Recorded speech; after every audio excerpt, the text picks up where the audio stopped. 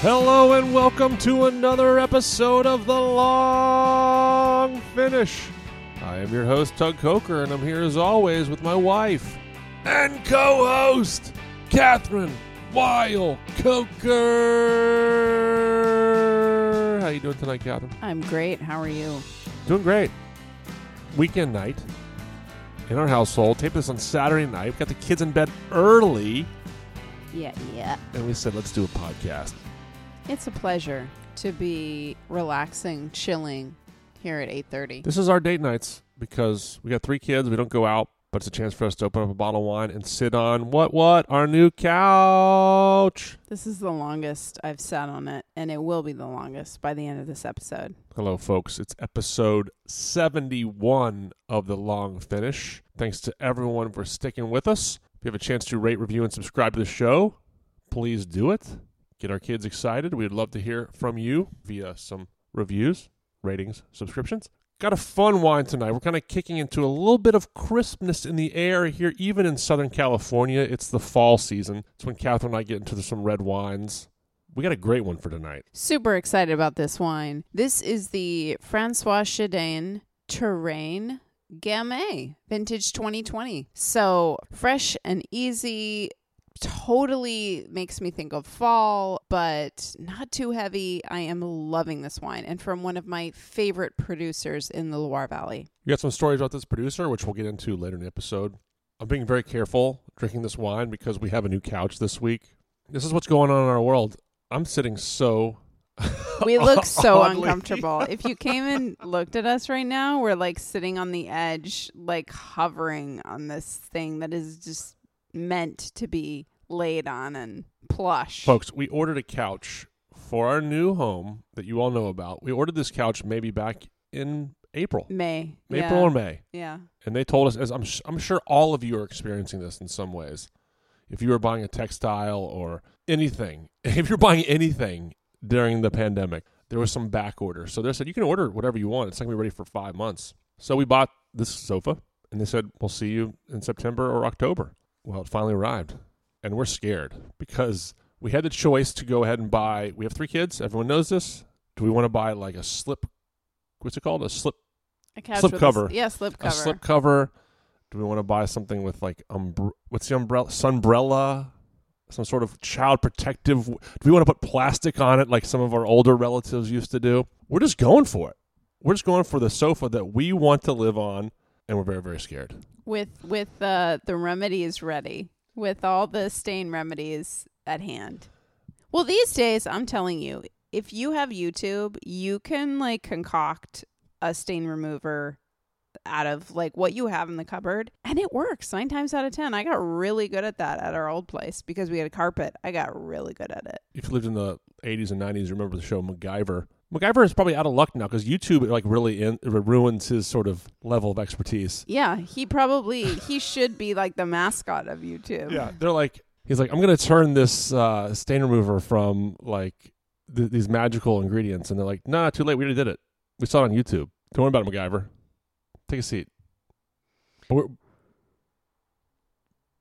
Real easy minute and 23 video to just crush his years on the television. So we're very nervous. I'm sitting on the edge of my seat here, not waiting to drink. I'm not going to drink any wine around this sofa, knowing that probably between the time we tape this and the time it airs, one of our kids will have ruined the sofa. Well, kids already got chalk on it. They already brought chalk in from outside. But you learned how to get chalk out of the sofa via YouTube, right? That was really easy. Yeah. Too easy. Well, one kid had a bloody lip today. Oh, my gosh. Tug, like, ran in like, whoa. It was slow motion. Yanked the kid off, and then I went into crisis mode. That's correct. He was about to fall face first into the sofa. I picked him up. I ran him upstairs, and I just took him outside. I didn't want to go outside today because I was watching the Ryder Cup. But I went straight outside. I was like, I care more about the sofa than I do about this Ryder Cup. So, and he's healing. Crisis By averted. tomorrow morning, he should be fine. That's right. What else is going on in our life? Anything else? Anything at Esther's that's fun to report? Still going strong. Thanks to everyone for going to Esther's and any sort of local family-run restaurant in the world, frankly. So appreciative of everyone that supported the Rustic Canyon family of restaurants. Esther's is no exception. We are so grateful for all the people who continue to come in despite this ongoing pandemic, despite this Delta variant, despite everything. Thanks for coming in and having a glass of wine, trying out our newish menu that we've had since summer. That's really fun. And our parklet, the like patio that's extended into the street that we've put walls around and now have tables and chairs. And it's just so fun. It's like a nice outdoor vibe. I will say the newest news that I am a little bit sad about is that the Rustic Canyon family restaurant Milo SRO is closing, which was our go-to for pizza. We used to go to once a week, and it was by our old place in Santa Monica. So we will say a very sad goodbye to that. When does that close? I think in the next week. We need to get some pizzas. Yep. And just store like 10 pizzas in the freezer. Yeah. For a rainy day. We will be sad to see that go. That's our world now. We're just talking about sofas, and we've started pizza, and we have our 5-year-old is fully immersed into kindergarten now, and he started soccer games, which I'm sure a lot of you who are parents out there have their kids in youth soccer, so that's where our Saturdays are spent, just watching kids chase a ball and not know anything about soccer and just basically huddle together. It's really fun. It's a lot more fun than I thought it would be. You know, people were teasing me when we got the minivan. Oh, now you're really a soccer mom. And I'm like, I don't know. I'll never be a soccer mom, or I don't even know what that means. And then now I'm like, well, yeah, I am. This is fun. Like, I really enjoyed being there. And despite myself was just yelling the whole game at the kids. It's impossible not to. We're also chasing our 2-year-old who escaped, and thankfully some parents found him. Yeah, luckily there's lots of parents around that helped him like out of the middle of the parking lot, which was great. People should know you're not a sports fan, so to actually heard a go Bo from you, so you know you're dipping a toe into this world that I grew up in. Yeah, I know all the kids' names now. Yeah. I'm cheering for all the kids, rooting hard. So pretty boring, mundane life for the two of us, just trying to survive, cope with 3 kids. Nothing better to cope with than a great bottle of wine. We've got one tonight, and we kind of want to discuss some red wines because, Kathryn, we said in previous podcasts, you and I love sparkling. We love white, rosé. We love to share reds, but we definitely will get into some lighter reds, and this feels like a perfect wine for fall. So let's talk about this wine and maybe talk about some wines that you think about when you think of wines as the seasons change and we get a sweater weather going. What do you think about as far as wines for this new season? Absolutely. And I'm excited that today was one of those days. It was like crisp in the air, and I was genuinely excited to like, okay, what wine are we going to drink for the podcast? Because I have a few on hand, but this really feels so right, and I cannot wait to open up a red wine. And as you said, as we have said before, we don't automatically always go to red wine. We go to lighter reds, but this bottle is going to be gone tonight. It's so juicy, easy to drink, and so reminiscent of fall. So this is the Francois Chidaine Touraine. That's the area in the Loire that it's from. It's 100% Gamay, vintage 2020.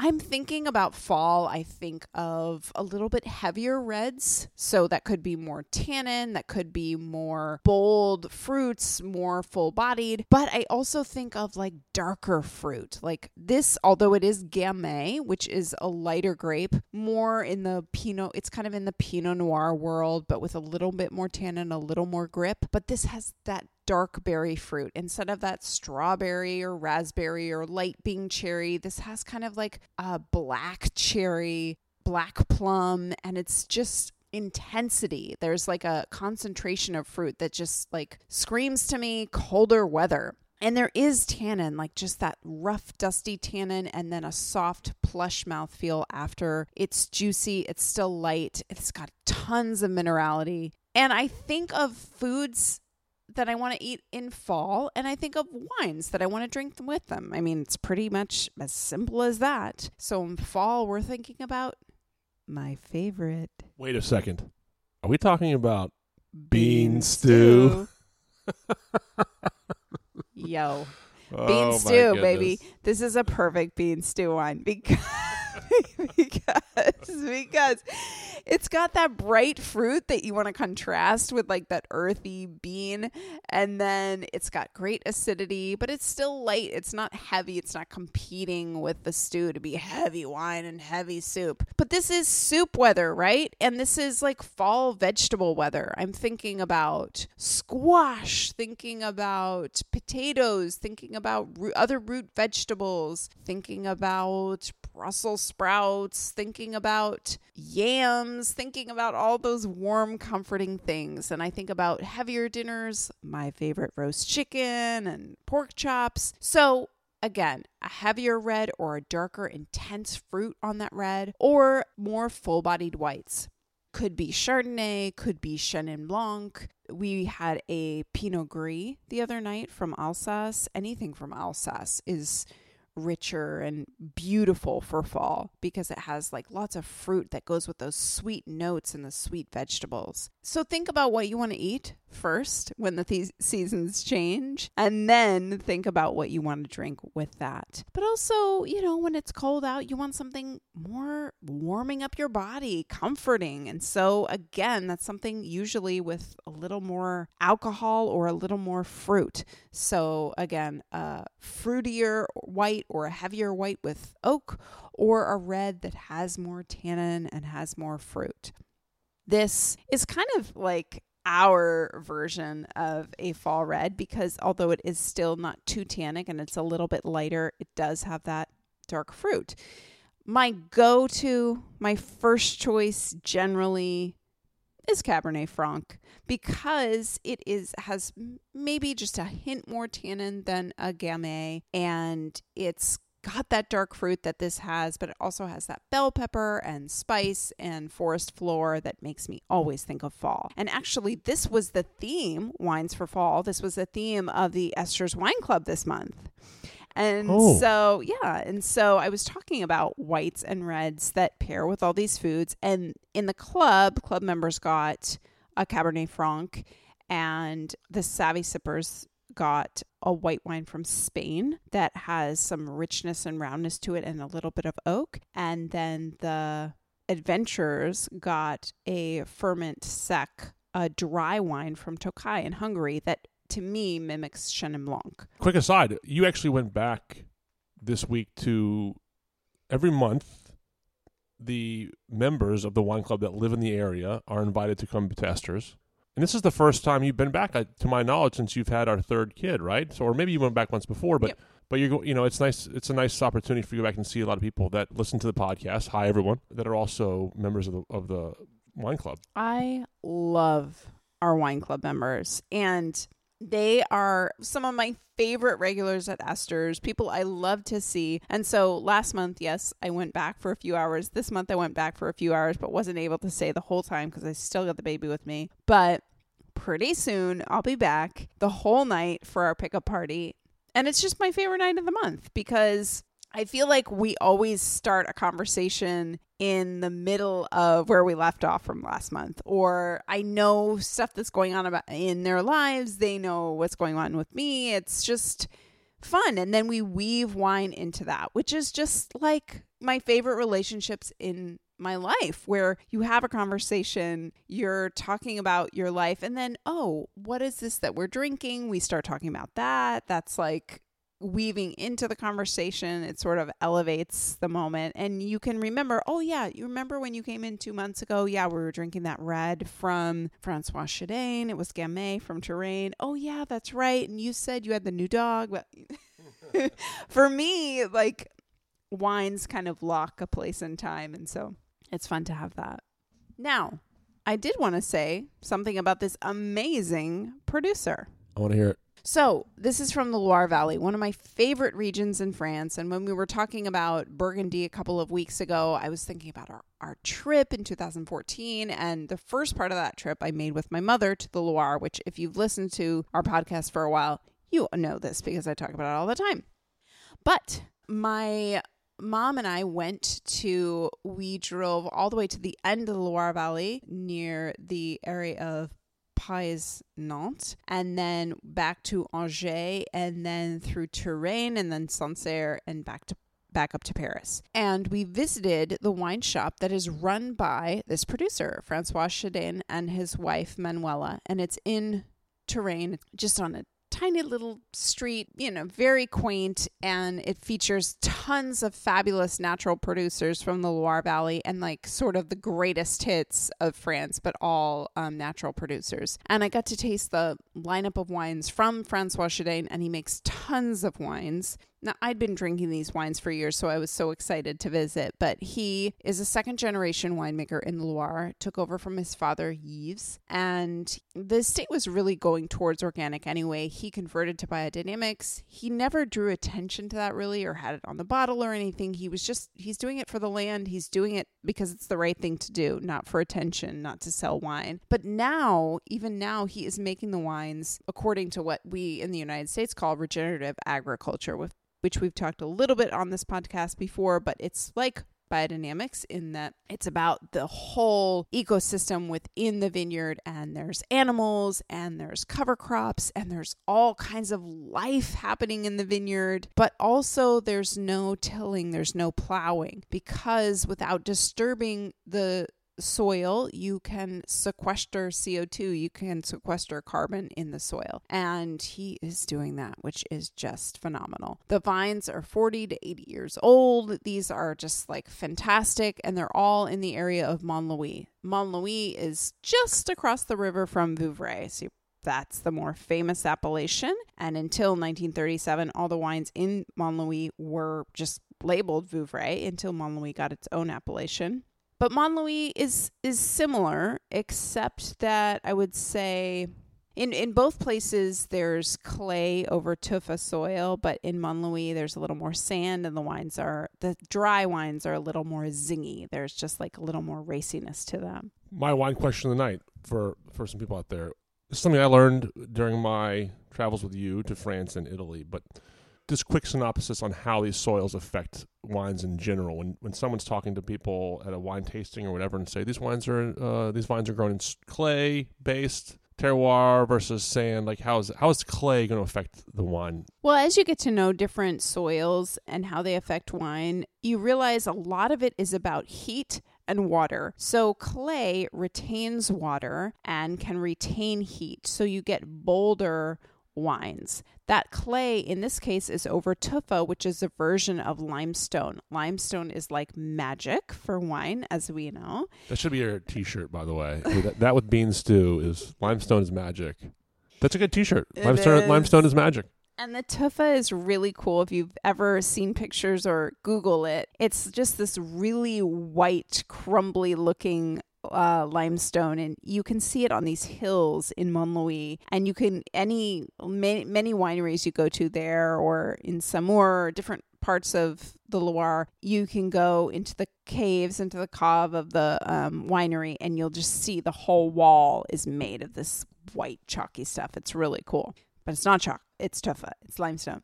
Sand, as you were mentioning, well, sand doesn't hold water, right? So there's less water, and the wines tend to be leaner, more elegant. Same with limestone. It doesn't like hold the water in the same way. That being said, it's also about what kind of other microbial life is within those, but that's the just basic, most version. Simple way I can do it. When I first learned about that, it really was an eye-opener, because you can kind of feel that in the wines in your mouth when you hear these wines or the vines are grown in certain terroir. And so I just thought that was very interesting. I think it's a nice nugget to share. It's a really fun exercise to do, to taste wines from two different places that have different soil types. You could do that with Francois Chidaine because he does have vines in Mont-Louis and he has vines in Vouvray. I didn't mention this, but it should go without saying. Most of his wine is Chenin Blanc. Most of his wine is white wine because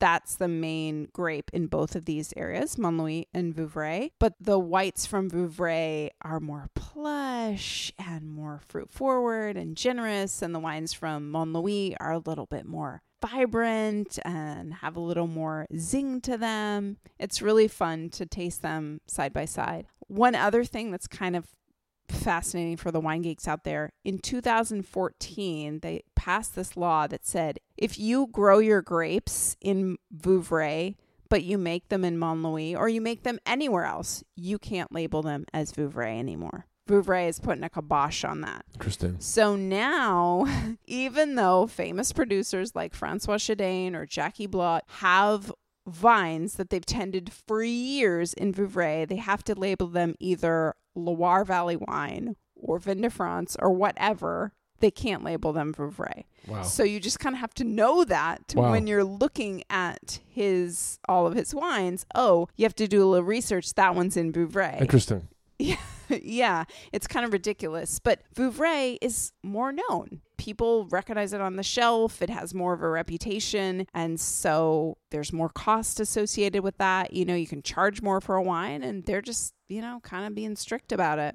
Speaking of shelves and reputation, what is it like to go to a wine store in France that's owned by a producer? Like, did you see wines that obviously that you recognize, but you also did it open your eyes to wines that you'd never seen before? I mean, what's that look like? Oh, sure. I mean, because he has wines. Manuela. I feel like in some ways these people that we're talking about tonight, they know like, oh, this person no one really knows about. They make bomb wines. Like, you got to find this person. For sure. I mean, it was like all their friends basically in the Loire. And of course there were wines I didn't know. And I'm like, oh, I should try that. I should try that. There were wines from all over France that seemed like I was saying the greatest hits of natural wines, and not natural wines in that natty wine sense, but in they're really well-made wines that don't, put stuff in their wines, and they're organically grown, and et cetera, et cetera. Now, I will say the cool thing about this, even though he is a fantastic known producer, this wine is not expensive. He has this range of wines. Some we were talking about, Montlouis, Vouvray, Chenin Blanc's his main thing, but then he has wines from Touraine, which is the larger region around Montlouis, Vouvray. He has a Sauvignon Blanc.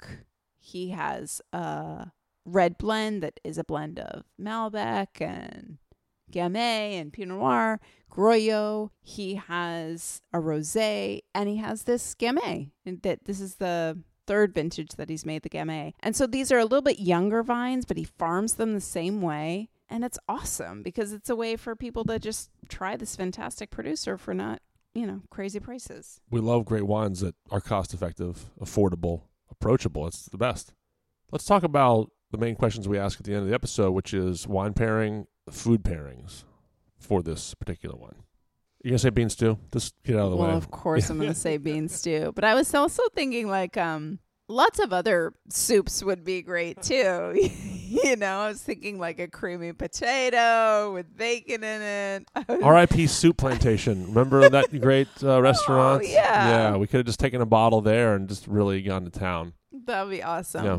But I also think, of course, your classic roast chicken. This would be great with that, too. What other fall foods do you love? I saw a mushroom vendor at the farmer's market today. I feel like something with mushrooms probably makes a lot of sense with this one. Fabulous. Thank you.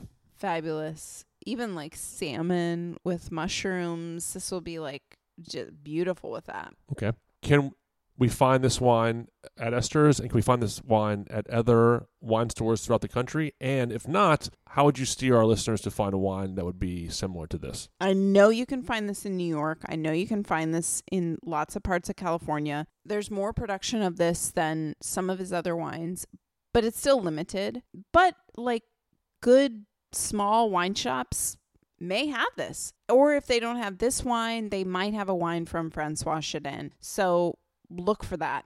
Ask for that. We'll put the wine label on Instagram, but can you spell the last name just so we know? Chidaine, if you can't understand my fabulous accent. Pronunciations are the best with Kathryn. Chidaine. Francois and his awesome wife, Manuela.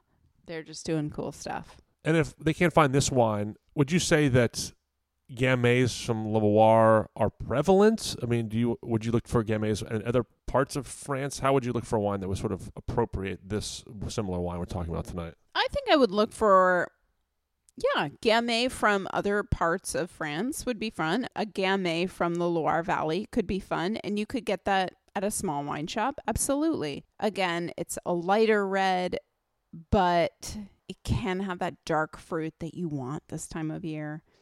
You know, Beaujolais is coming up here for Thanksgiving. That's our big hit. So we're going to try Gamays from other parts of France now. We're hitting fall. It's the perfect time to get into some light red wines, chilled or not. Maybe no chill in this. It's just fine. It's good right now, but you could put a little chill on it if you wanted. But it's very fun to drink this wine with you tonight and have some more sort of dark fruit but leaner red wines together. And you're right about this one. We will drink the whole bottle tonight as we celebrate our Saturday night here on our new sofa. He's sitting so awkwardly.